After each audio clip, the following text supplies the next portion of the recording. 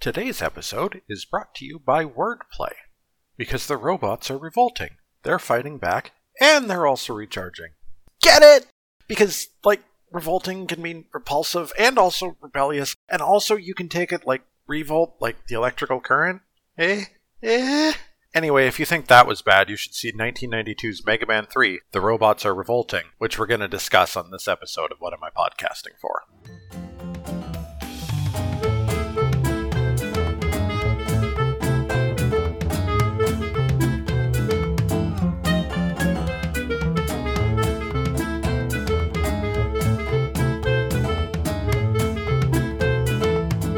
Hello, and welcome back to What Am I Podcasting For? My name's Carlisle, and this show is the chronicle of my attempts to play through the entire Mega Man series, from Mega Man 1 to Mega Man 11 and as many of the 100+ games in between as I can.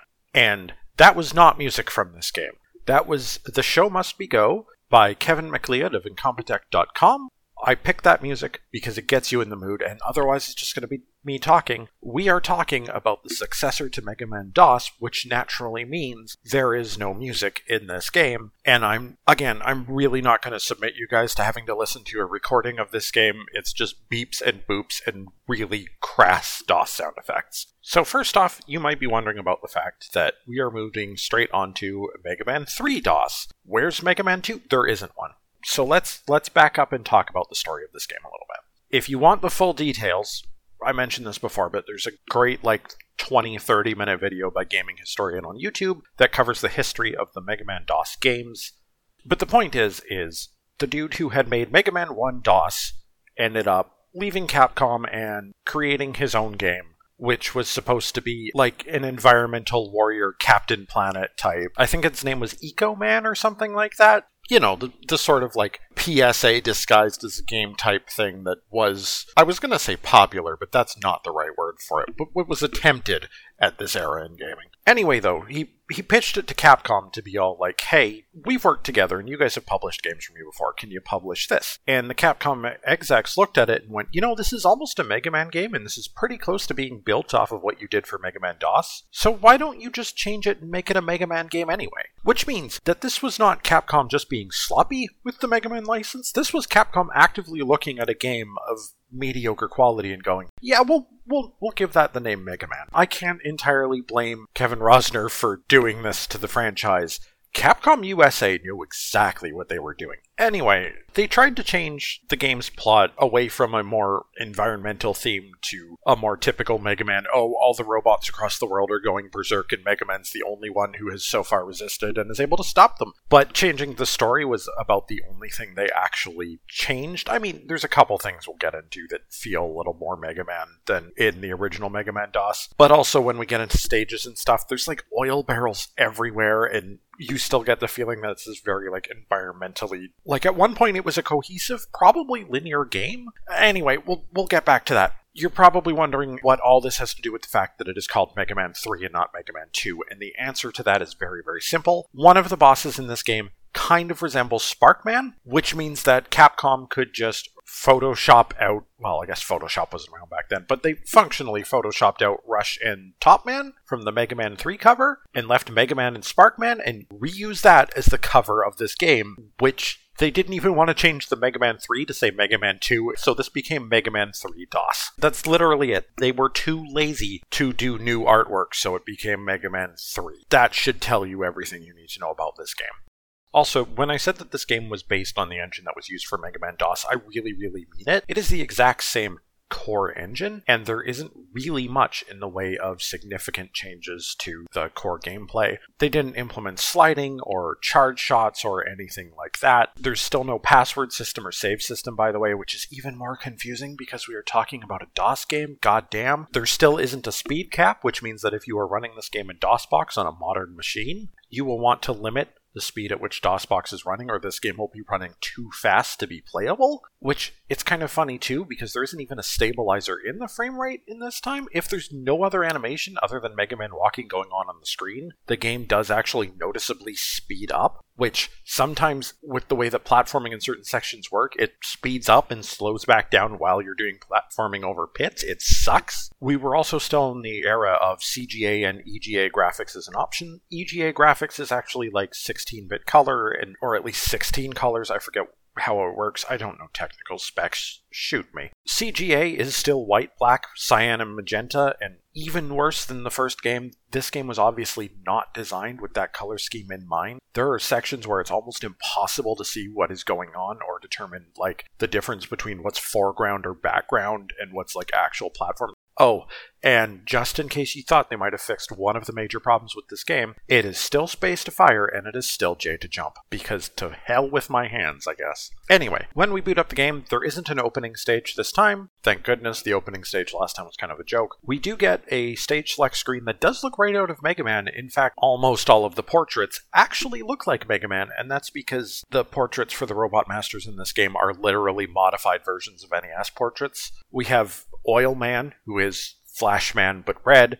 We have Bitman, who is Hard Man but yellow. We have Wave Man, who is Airman, but with a slightly different chest design. We have Torchman, who I thought at first might have been a slightly original design, albeit a featureless one, and then I realized he's Magnet Man without the magnet on his helmet. Blade Man is Metal Man, except instead of having the blade thing on his forehead, he's got like a slicked back headpiece and he's purple. And Shark Man, I guess he's kind of supposed to be Snake Man, but you can also tell that his portrait was the most heavily edited because he looks like just a regular dude in like a shark mascot head. And if some of these names sound a little bit familiar to you, interestingly enough, in the years since this, 5 out of 6 of these Robot Masters have actually appeared in other Mega Man games. The only name that hasn't been reused is Bitman. We actually will get, I think we're going to see Wave Man as early as the next game we're going to cover on this, because Mega Man 5 is next, because I desperately need to play a good game after this one. Anyway, let's start digging into and tackling the stages. I'm going to go in the order that I went in, which was basically completely at random. It doesn't really matter that much in this game, and we'll get into why that is.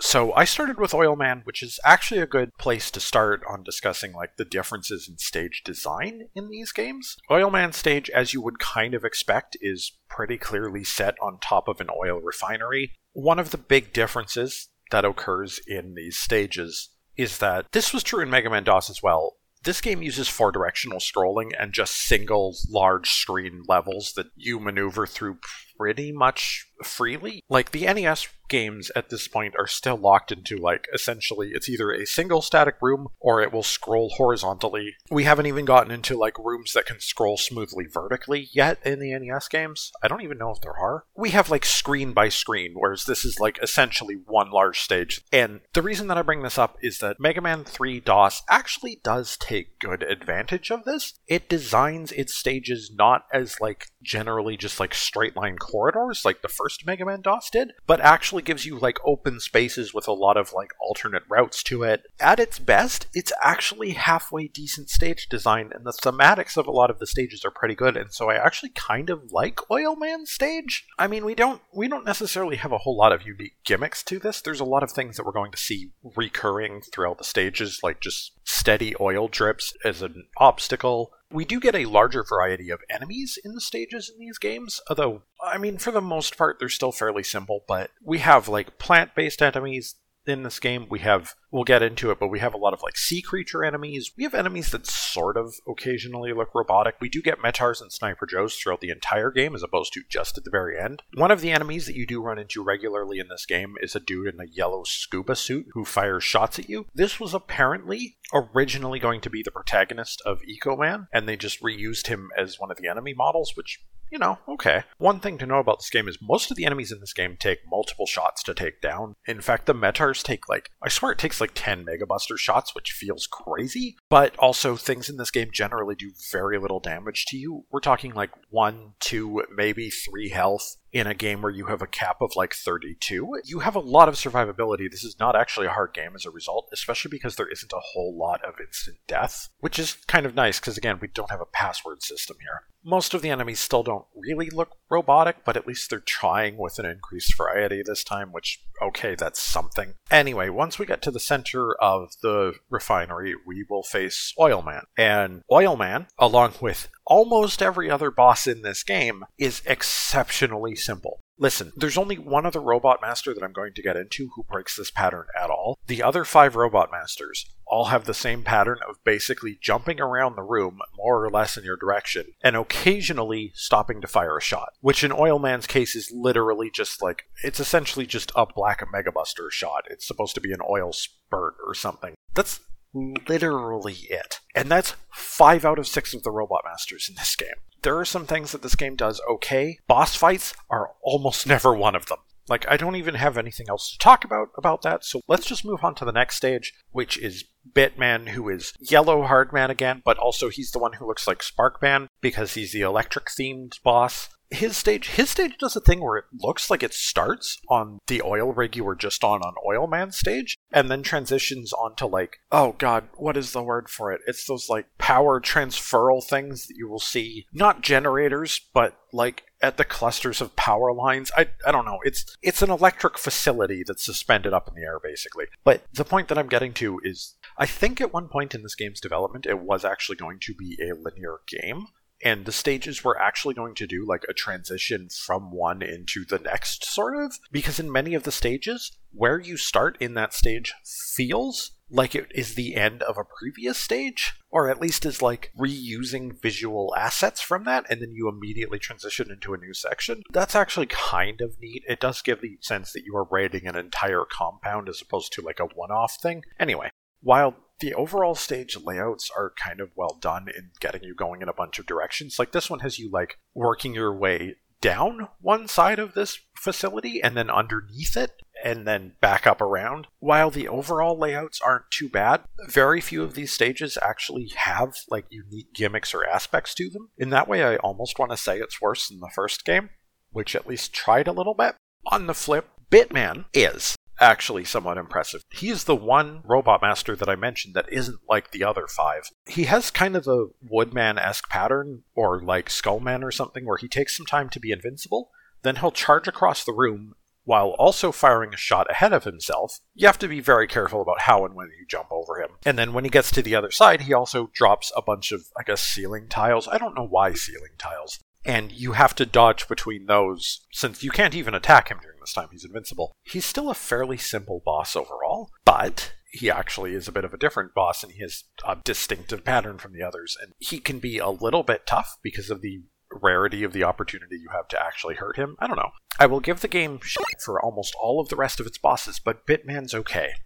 We can clear almost the rest of the stages pretty quickly here. Waveman's stage involves basically you raiding onto an oil tanker and navigating through it, which is kind of fun, actually. At least thematically and in terms of background elements, the stage looks alright, and I like that. Waveman himself, when you get to him, is just Airman, except instead of like a fan built into his chest, it's like a honeycomb pattern. I don't really understand what they were going for. And again, his pattern is jump around randomly and occasionally throw out like a bunch of projectiles that kind of like get dragged down by gravity that you have to dodge. It's super simple, super disappointing. Torchman stage is next. You might be thinking at this point is going to be some sort of like factory stage or something. No, it's a sewer level, and it's worse than a sewer level. It's a sewer maze level. This stage really sort of just takes the cake for being the most confusing stage in this game to navigate. There is a lot of dead ends. There's a lot of points where you can accidentally fall backwards and have to like figure your way back up to progress. Fortunately, your general goal is just to get to the right of the stage, but it's a little bit trickier and a little bit more irritating. There is some neat parts where there's platforms that are kind of hidden in waterfalls, but you can see the water like splashing off where the platform is. I mean, it's at least taking advantage of the fact that it is a large open space, but I still don't think it's great. You fight Torchman in the middle of a half-flooded arena, which doesn't actually make any difference to anything, it's just visual effects. And also, he's literally the exact same boss as Oilman. Jumps around, fires a shot, except his shot is red because Torchman. Blademan and Sharkman, at least their stages give me something different to talk about, which is something that is pretty unique to this game. In fact, I think there's maybe only 1 or 2 other Mega Man games where this happens, which is these are underwater stages primarily, which actually feature swimming. Blademan's stage involves you navigating a bunch of like tubes and flooded rooms and stuff for half the stage, before going into a much more standard, just like navigating a giant boiler room. Whereas Sharkman stage actually is entirely underwater and has you like swimming through, actually kind of coolly, a sunken boat, and then losing the coolness by having to just navigate a whole bunch of tiny caves that have a lot of dead ends and are really pains in the neck. But the water swimming physics. So you do in fact swim in this game, which is kind of neat, except it is very poorly implemented. The best way I can think to describe it is that it's like ice physics underwater. Once you start swimming left or right, it takes a couple moments to turn back around. You will automatically try to float up and have to actively hold down in order to try to descend. But also, if you get hit, the recoil tends to apply in really weird ways and will launch you like straight up really quickly, which makes it very difficult to descend around like obstacles that might be in the water. It is a neat idea, and I do think Sharkman stage in particular is actually like really fun for the whole idea of like swimming through sunken ships and stuff. That's always neat and cool in video games. I'm sorry, that's a cool thing, but it controls like absolute butt. Anyway, I don't really have much to talk about for the rest of these two stages because Sharkman is exactly what you've expected from the other bosses. Blademan at least has like a trio of projectiles that are like, the first one's aimed straight forward, but the other two are aimed to diagonally travel above it, so it's a little bit harder to dodge. Nobody cares. They're all jokes. And speaking of jokes, let's talk about the weapon selection in this game, because the thing was Mega Man DOS, it had one absolutely trash weapon, but two of its weapons were actually not that bad. In fact, one of them I kind of really enjoyed. The weapons in this game have just as much creativity as the bosses, which is to say they don't. If you remember the Mega Man 4 episode, I mentioned that the Dust Crusher, the Drill Missile, and the Ring Boomerang were all effectively basically the same weapon. The difference was, hey, some of these are slightly more effective against certain enemies or certain bosses, but otherwise they're just a straight projectile forward. That is 4 out of 6 weapons in this game. The Oil Stream, the Bit Cannon, the Torch Arm, and the Shark Boomerang. Like, the Oil Stream and the Torch Arm are basically the exact same single-shot projectile that is just almost just recolored off of each other. The Bit Cannon is like, it's a little bit slower of a projectile because it's some electricity. The Shark Boomerang, I guess, does do the metal blade comes back to you thing. But the thing is all of these are extremely unimpressive weapons. The one thing that they do that's different from each other is that every enemy in the game has like a couple different weapons that they are particularly weak to. So like, if you encounter plant-based enemies, yeah, the Torch Arm will one-shot them. Other enemies, the Torch Arm is actually weaker than your regular Buster. And that's, like, in some ways, I can almost kind of respect that as a decision, but also the weapons can be fun at the same time. And when I say that there's two weapons that are different, I don't mean different by much. The Blade Launcher just has the advantage of firing 3 projectiles that kind of lean into a bit more of a vertical spread, so you can actually hit enemies slightly above you, while as the Water Shooter shoots some projectiles that fall due to gravity, so you have a bit of a downward spread, which, by the way, there aren't enemies in this game that you can't hit from your standard Mega Buster. Like, there's nothing that's too short for you to hit. They at least avoided doing that again, so that's nice. But the Blade Launcher and Water Shooter, that's it. That's the only reason they're slightly better weapons, is that they fire 3 projectiles. And this, by the way, means they absolutely shred pretty much every boss in the game between them. Interestingly, every boss in this game does have multiple weaknesses. There is anything from like a slight weakness to this boss takes a fourth of its HP strength weakness, and the Water Shooter or Blade Launcher are a weakness for a majority of bosses in this game, but because they fire 3 projectiles and bosses still barely have invincibility frames, like, I don't think they do. Anyway, the point is Water Shooter and Blade Launcher absolutely obliterate bosses in this game, and it's ridiculous. So that makes them technically the best weapons in the game. Just shrug. Anyway, I've already said way too much about the stages in this game, so let's get to the finale at Wily's Fortress. We do actually get a zoomed out traditional, like, hey, here's a look at the fortress, but there isn't a map because it is just one stage. One thing I will credit this game for is that I think they did actually look at the Wily's Fortress stages from the NES games when designing this stage visually. There is something just about its aesthetic choices with like the way the platforms are designed and stuff that actually, I have to give it to it. It does look like a Wily's Fortress stage.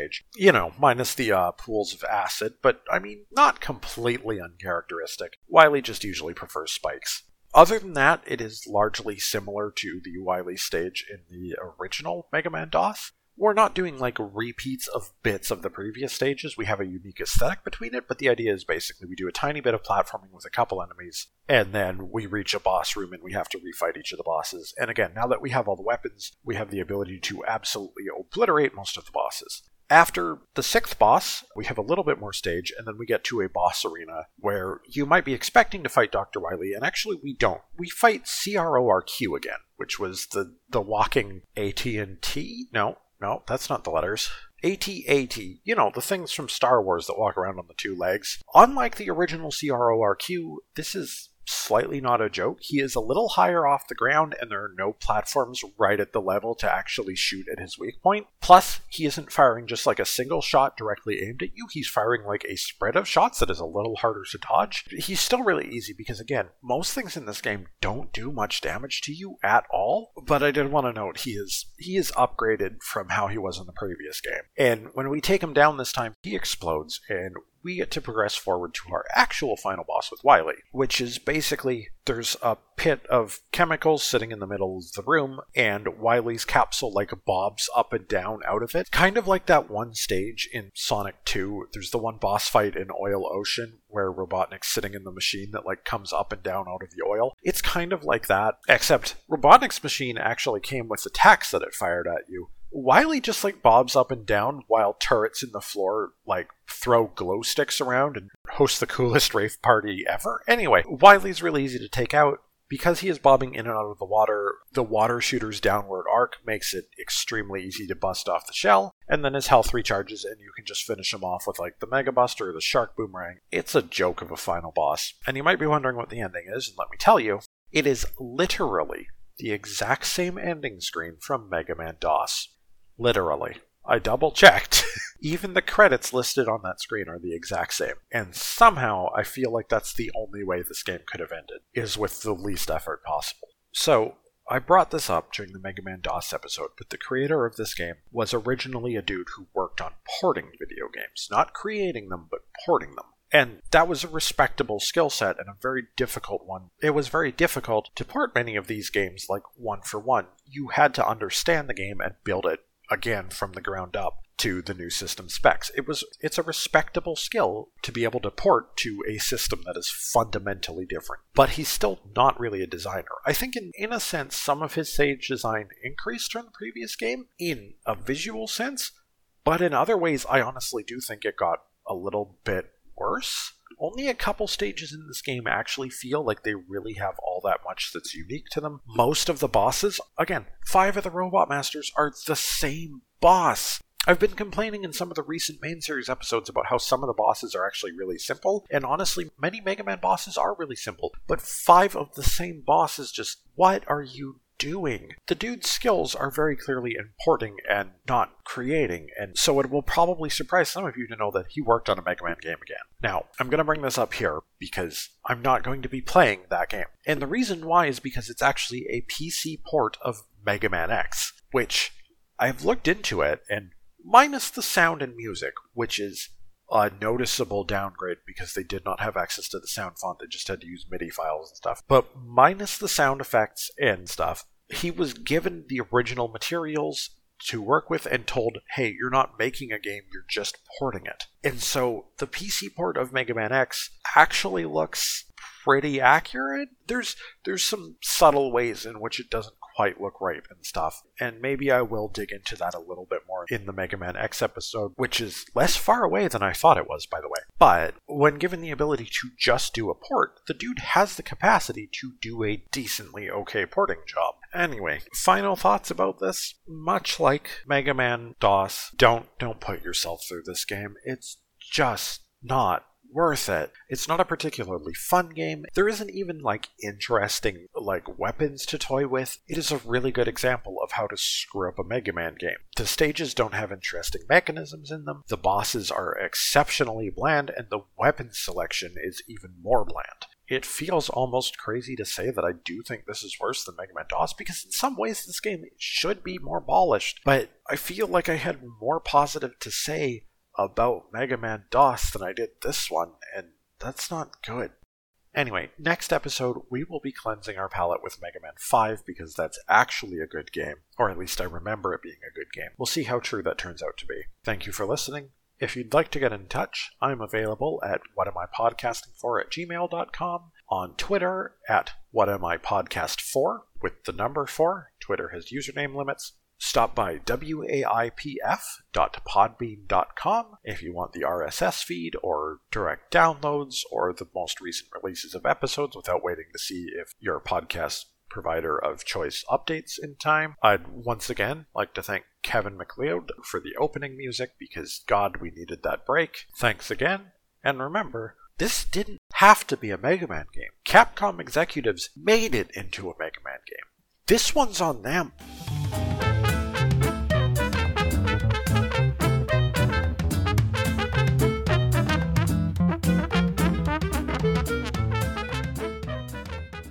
It controls like absolute butt on butter, but it controls like absolute butter. I don't know, which of those sounds better? It controls like absolute butter? No, that's no good at all.